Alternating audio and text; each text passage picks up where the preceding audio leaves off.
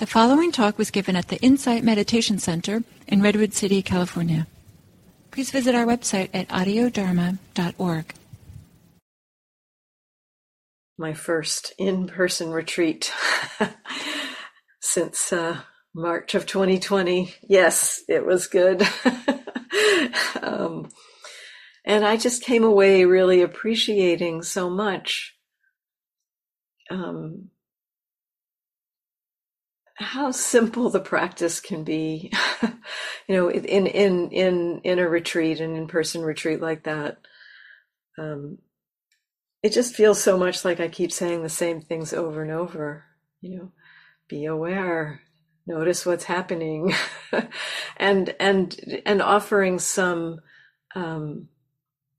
encouragement that that's actually what creates the conditions for the deeper learning and freedom to happen.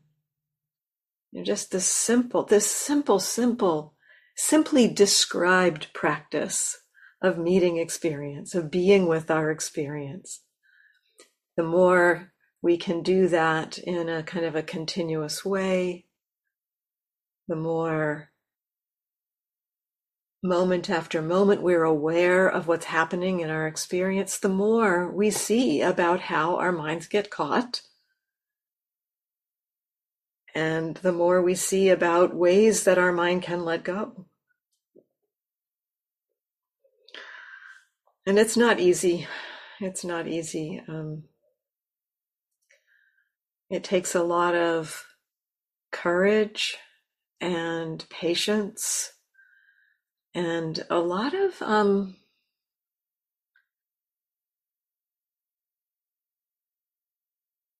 letting go of our judgments about ourselves. Letting go of the idea that having something come up over and over again is somehow a problem. Somehow it's my fault that it's coming up over and over again. Just beginning to allow for the deep, deep patterns of conditioning that tumble on in our hearts and minds. And that, of course, these patterns come up over and over again. That's something we start to actually appreciate and see clearly, just how deeply conditioned these habits and patterns are, the ways that we react. And often that's where we struggle. Those are places where we struggle in our practice, where habits and patterns come up, old conditioning around frustration and confusion and anger and fear and judgment. And noticing those, as we notice those with mindfulness, we begin to see how painful it is to feel them. When we're actually mindful of our reactive habits and patterns, we feel what they do to us. We feel the tension, we feel the constriction, we feel the ache. We notice how our mind is not able to stay balanced, or how it's kind of whipped around or whirled around, just not able to be stable. And that's not a mistake that we see that, because that's what's been happening to us, and we haven't really seen it, we haven't known it, we haven't recognized it, because we've been more involved in believing something about that emotion, that frustration, for instance. If I only can, figure this thing out, then I'll be okay. And so we're not really feeling into what it's like to be frustrated. We're not feeling into what it's like to be afraid or angry or confused. We are afraid or angry or confused, and we're acting out of that energy. And so we're not really noticing it. And when we do notice it, the fact that it doesn't feel good, it's not a mistake. It's actually, that actually is part of how our minds begin to learn. We feel into the suffering of those patterns. And our human system does not want to suffer. Our human organism kind of wants to orient towards well-being, towards ease, towards some measure of peace and happiness. And so when we're actually feeling into the struggles, our system begins to kind of look at ways to let go of those struggles. Begins to actually, and we also begin to experience, sometimes we begin to experience what happens when a pattern ends while we're experiencing it. We see that a frustration can end without the thing we're frustrating about ever changing. And we feel the difference there. We feel the movement in the direction of well-being. And so all of this we can explore in our meditation, through bringing mindfulness to how we are. And we practice a lot in the sitting meditation, walking meditation, informal meditation practice.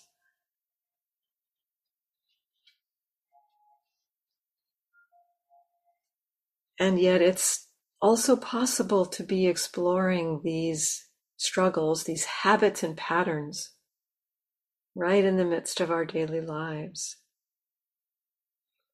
And this is what I'd like to take some time to talk about this evening. How maybe we can work with this in daily life. It's got a different feeling, when we're doing sitting meditation or we're on retreat.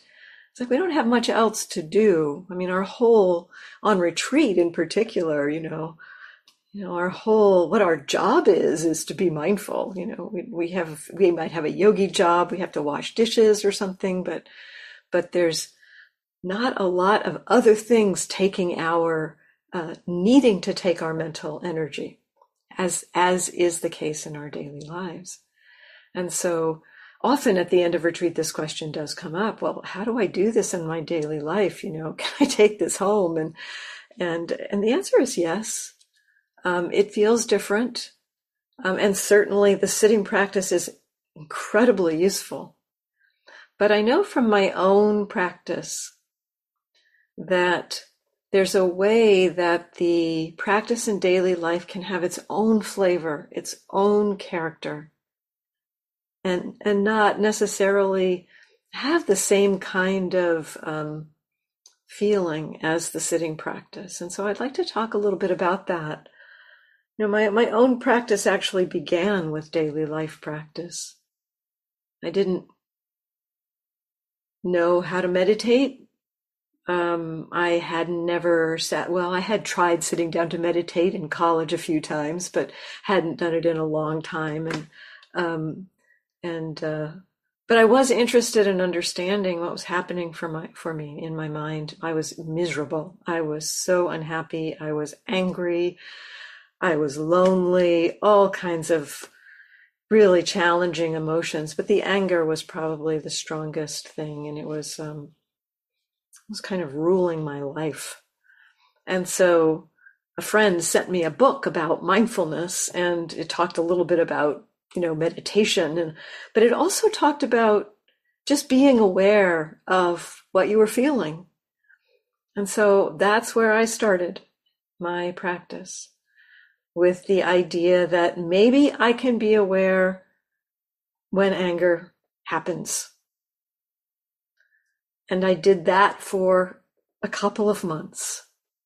That was my main practice. And I'll tell you, I learned a lot. I had never had a single meditation instruction. I'd read a few books, but nobody telling me what is it like? How do you pay attention to emotions? I didn't have anybody to teach me that. I didn't know about attending to the body, letting go of the thoughts, and noticing the sensations in the body.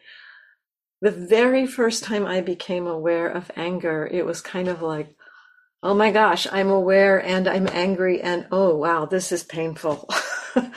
That's about what I was aware of. And I didn't know what to do with it. I didn't know how to hold it. But the next thing I said to myself was, well, I don't know what to do with this. I guess I'll go back to work. Because I had been working, and the anger had come up and had been so strong actually that I was actually kind of frozen in front of my computer. I was just like frozen in front of the computer, and the mind was in this rage. And I had chosen this emotion of anger as something that I wanted to learn about. And I was really interested in learning about it. And I think in retrospect, that's key. If you would like to explore, and I would like to encourage potentially, if you have something, some habit or pattern of mind that is sticky for you in your daily life, something that's coming up kind of repeatedly, and you're really interested in learning about it with mindfulness. Not the interest in learning about it in terms of like, what was all the history associated with it. Some of that actually comes up. Some of that we get to see as we open to these habits and patterns, but mostly just interested in learning how it is to be that, to have that emotion arising in human experience. That's what we're interested in, just that kind of interest. What is it like? Now, the benefit of that is that when we do get interested in an experience like that, it has a transformative power. And for myself, over the course of several months of having that commitment, I took that was kind of my mindfulness project for the first 2 or 3 months of my practice. I had several of them. This wasn't the only one that I was doing in daily life, but this was one of the big ones. And I'd say it was one of the ones that had the most that created the most transformation over that course of 2 or 3 months, to just be willing to look at that pattern.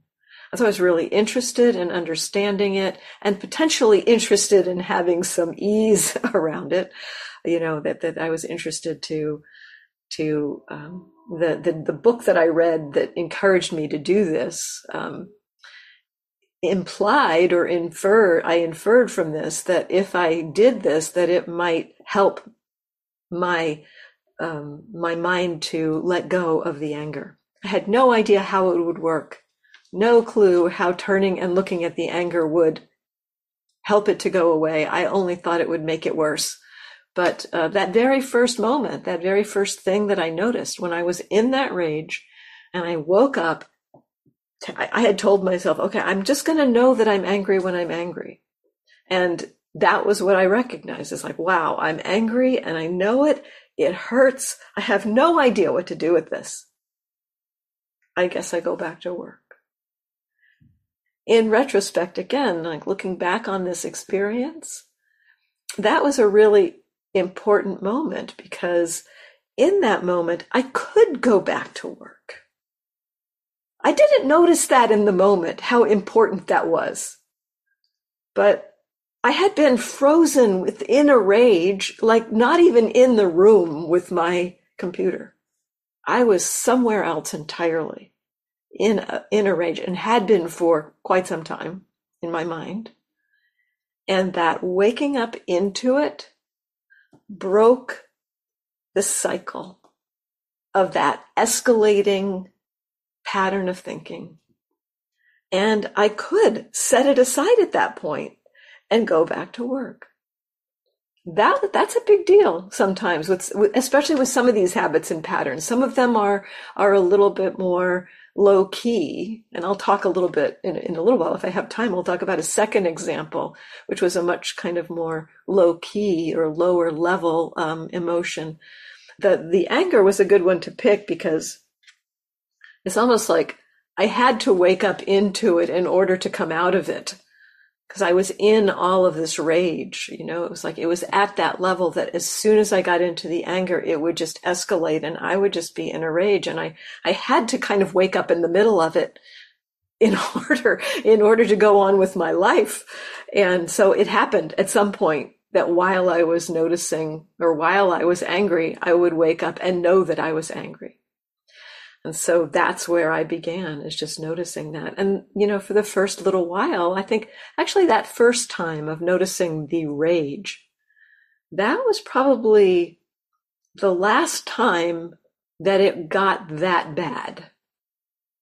Because subsequently I began noticing just that, oh, here's the anger again. Okay, yep, I guess, that doesn't feel good.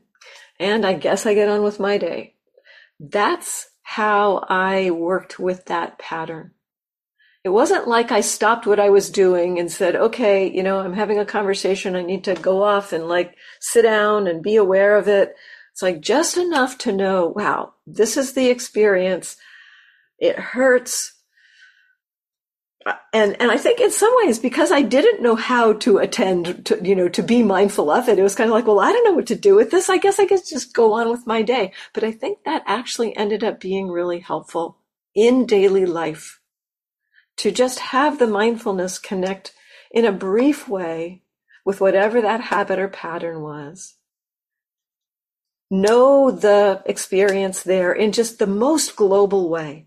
And so just like that, yep, I'm aware and it hurts. Or I'm aware and there's, this kind of churning in my mind, just whatever was obvious. And then go on with my day. Over the course of a couple of months of doing that, the habit of the anger, or I think in retrospect, what I noticed is that, because the mindfulness was waking up with the anger, and I had that kind of as a resolve. It's I want to know when I'm angry. I want to be aware of it. And because the mindfulness was connecting with the anger, it began getting familiar with what it was like. And it feels to me, in thinking back on it, that the mindfulness kind of became attuned to the experience of anger and started waking up sooner and sooner and sooner in the process. So that the pattern didn't have as much chance to escalate. And so what I was experiencing was, much more low level anger, just kind of oh yeah, there's that movement towards anger. Okay. And yep. And I just get on with things. So that the recognition of the mindfulness, having that commitment of, yes, I'm going to be aware of this, allowed the mindfulness to connect with that pattern much more early in the process.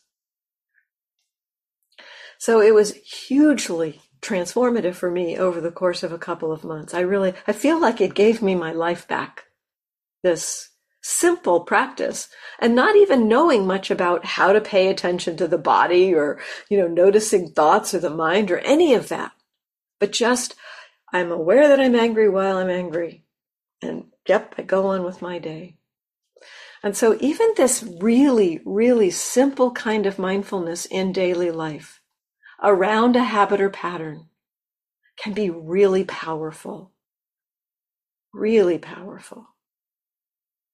Another example that around the same time, and all of this was before I even ever started sitting meditation. I think it was about 3 months into the process of observing these emotional patterns in my daily life before I decided, wow, this stuff is really useful. I began to recognize how valuable it was to be aware of my emotions in my daily life. And I had been reading the book I was given, the friend gave me this book, was Everyday Zen by Joko Beck. And she used the phrase, which we all use now, that as a teacher, I use this all the time, our meditation practice, our practice. And I was why does she call it practice? What is that about? Why doesn't she just say my meditation? And then about 3 months into this process of seeing how valuable the meditation was, it I remembered that she'd called this sitting in meditation practice. And I thought, oh, maybe that's why people sit in meditation. You practice it so that it's easier to do in daily life. So that's why I started sitting, is because I thought it would help me to be more capable of meeting what was happening in my daily life. So another kind of emotion that I was curious about around this time was loneliness. And I was in the Peace Corps at this point. This whole thing happened when I was in the Peace Corps. And my partner had broken up with me. That was what the anger was about.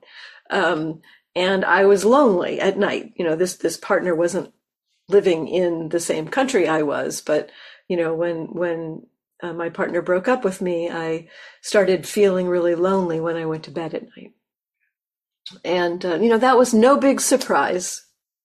It's like, yep, it's like this reminder, I'm alone, I'm never going to, have another partner ever in my life, or, whatever the mind was doing. But so I just began noticing this routine kind of arising of loneliness every night. And so I thought, well, let's look at that. Let's see what happens if I look at that. I'll just notice that when that happens every day. It was pretty regular. It was pretty easy to notice because it happened every night. So I began getting curious about it. Okay, what is it like to feel lonely? What happens there? And after a few nights of this, and some of you have heard this story before, I'm sure, after a few nights of noticing this loneliness, I began noticing, every night when I went to bed, I picked up my little alarm clock and I set it, to wake me up in the morning. And one night I noticed that the loneliness arose, and it felt so connected with looking at that alarm clock. I was like, that's weird. What does it have to do with setting it? Why does loneliness have to do with the alarm clock? And I didn't know, but I just was like, well, that's interesting. And, set the alarm clock down, noticed the loneliness, and went to bed, just kept on with my day. And so the next few nights, I began noticing that it was connected with the alarm clock, that something about the alarm clock was somehow connected with the fact that the loneliness came up. And then one night, and I don't know how long this took, maybe a week or two, before I saw this.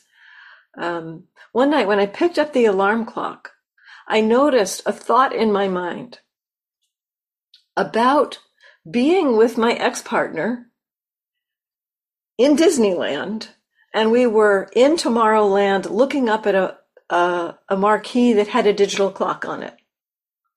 And so there was, I saw that there was a connection between the digital clock that I was looking at and the memory. So there was a link, kind of a conditioned link between those two. And I also saw in that moment that the loneliness was kind of a response to that memory. The loneliness was about the mind, what the mind did with that memory was, oh, I was so happy when we could go to Disneyland, and we had so much fun in Disneyland, and I'll never have anybody to go to Disneyland with ever again, and I'm never going to have fun ever again. That's what the mind was kind of doing with this. And so the loneliness was created in response to that memory. Now, that was all pretty amazing to me, that I saw all of that, that I could see what happened in the mind that loneliness came up. But the more amazing thing was the next night when I went to bed. I picked up the alarm clock and I remembered that I had remembered all of this, or noticed all of this happening. And the loneliness did not come up. Now, I didn't try to make the loneliness not come up. It just didn't come up. It was like having seen the link, or the connection between the memory and all of those tumbling thoughts and the loneliness. It's like having seen that, the mind had somehow let it go. It's like it had decoupled the memory from the loneliness. And I don't know how that happened so much, but I just know that it happened. The next night, that the regular going to bed and being lonely every night ended with that experience. And so that again was another kind of big, like, wow, this stuff is really useful. Look at what we can see. Look at what can be seen here with just simple, like, notice, trying to just be with this stuff, and how powerful it was and how freeing it was. So the main encouragement here is, like, in terms of something challenging for you, have a kind of interest or some courage to be curious about it in your daily life, right in the midst of your daily life. To go about it with a kind of an intention. I want to be aware when that thing happens. So for me, when that anger happens, I want to be aware.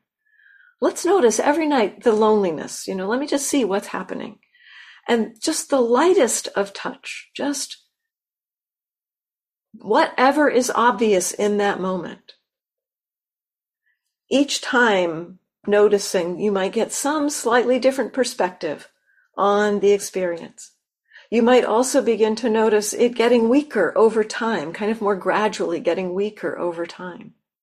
Or you might notice something like I did that with the loneliness, that something is revealed that kind of breaks the link or breaks the hook for the mind to get caught in that particular pattern. Now, I'm not saying I didn't get lonely ever again. That's not what I'm saying. But that particular loneliness about, going to bed at night at that time of my life, that ended. So just a kind of encouragement to perhaps choose a pattern for yourself. Set this kind of intention to be aware. And in the lightest of ways, notice what you notice and get on with your day. See what happens if you do that over the course of 3 or 4 weeks. What happens to the pattern? Don't have an expectation that something's going to happen in that first moment, but just over the course of several weeks of doing this, what happens to the pattern? I've done this kind of practice a lot in my daily life and have learned so much. And I think there's a lot more capacity we have to do this kind of exploration. I think sometimes we get a little caught up in all the instructions in the meditation, how to be mindful, what to do. And in this, when I first started, I knew very little and learned so much with that very little knowledge. So it's almost like forget all the instructions and just notice, like, oh yeah, I'm angry, or oh, I'm frustrated. Okay, yep. Ooh, it hurts, or whatever. Whatever's obvious. And then keep going. And be willing to do that over the course of several weeks and see what you learn. If you keep that commitment, that kind of resolve to keep looking at it, you will learn something. You will. Because mindfulness works that way.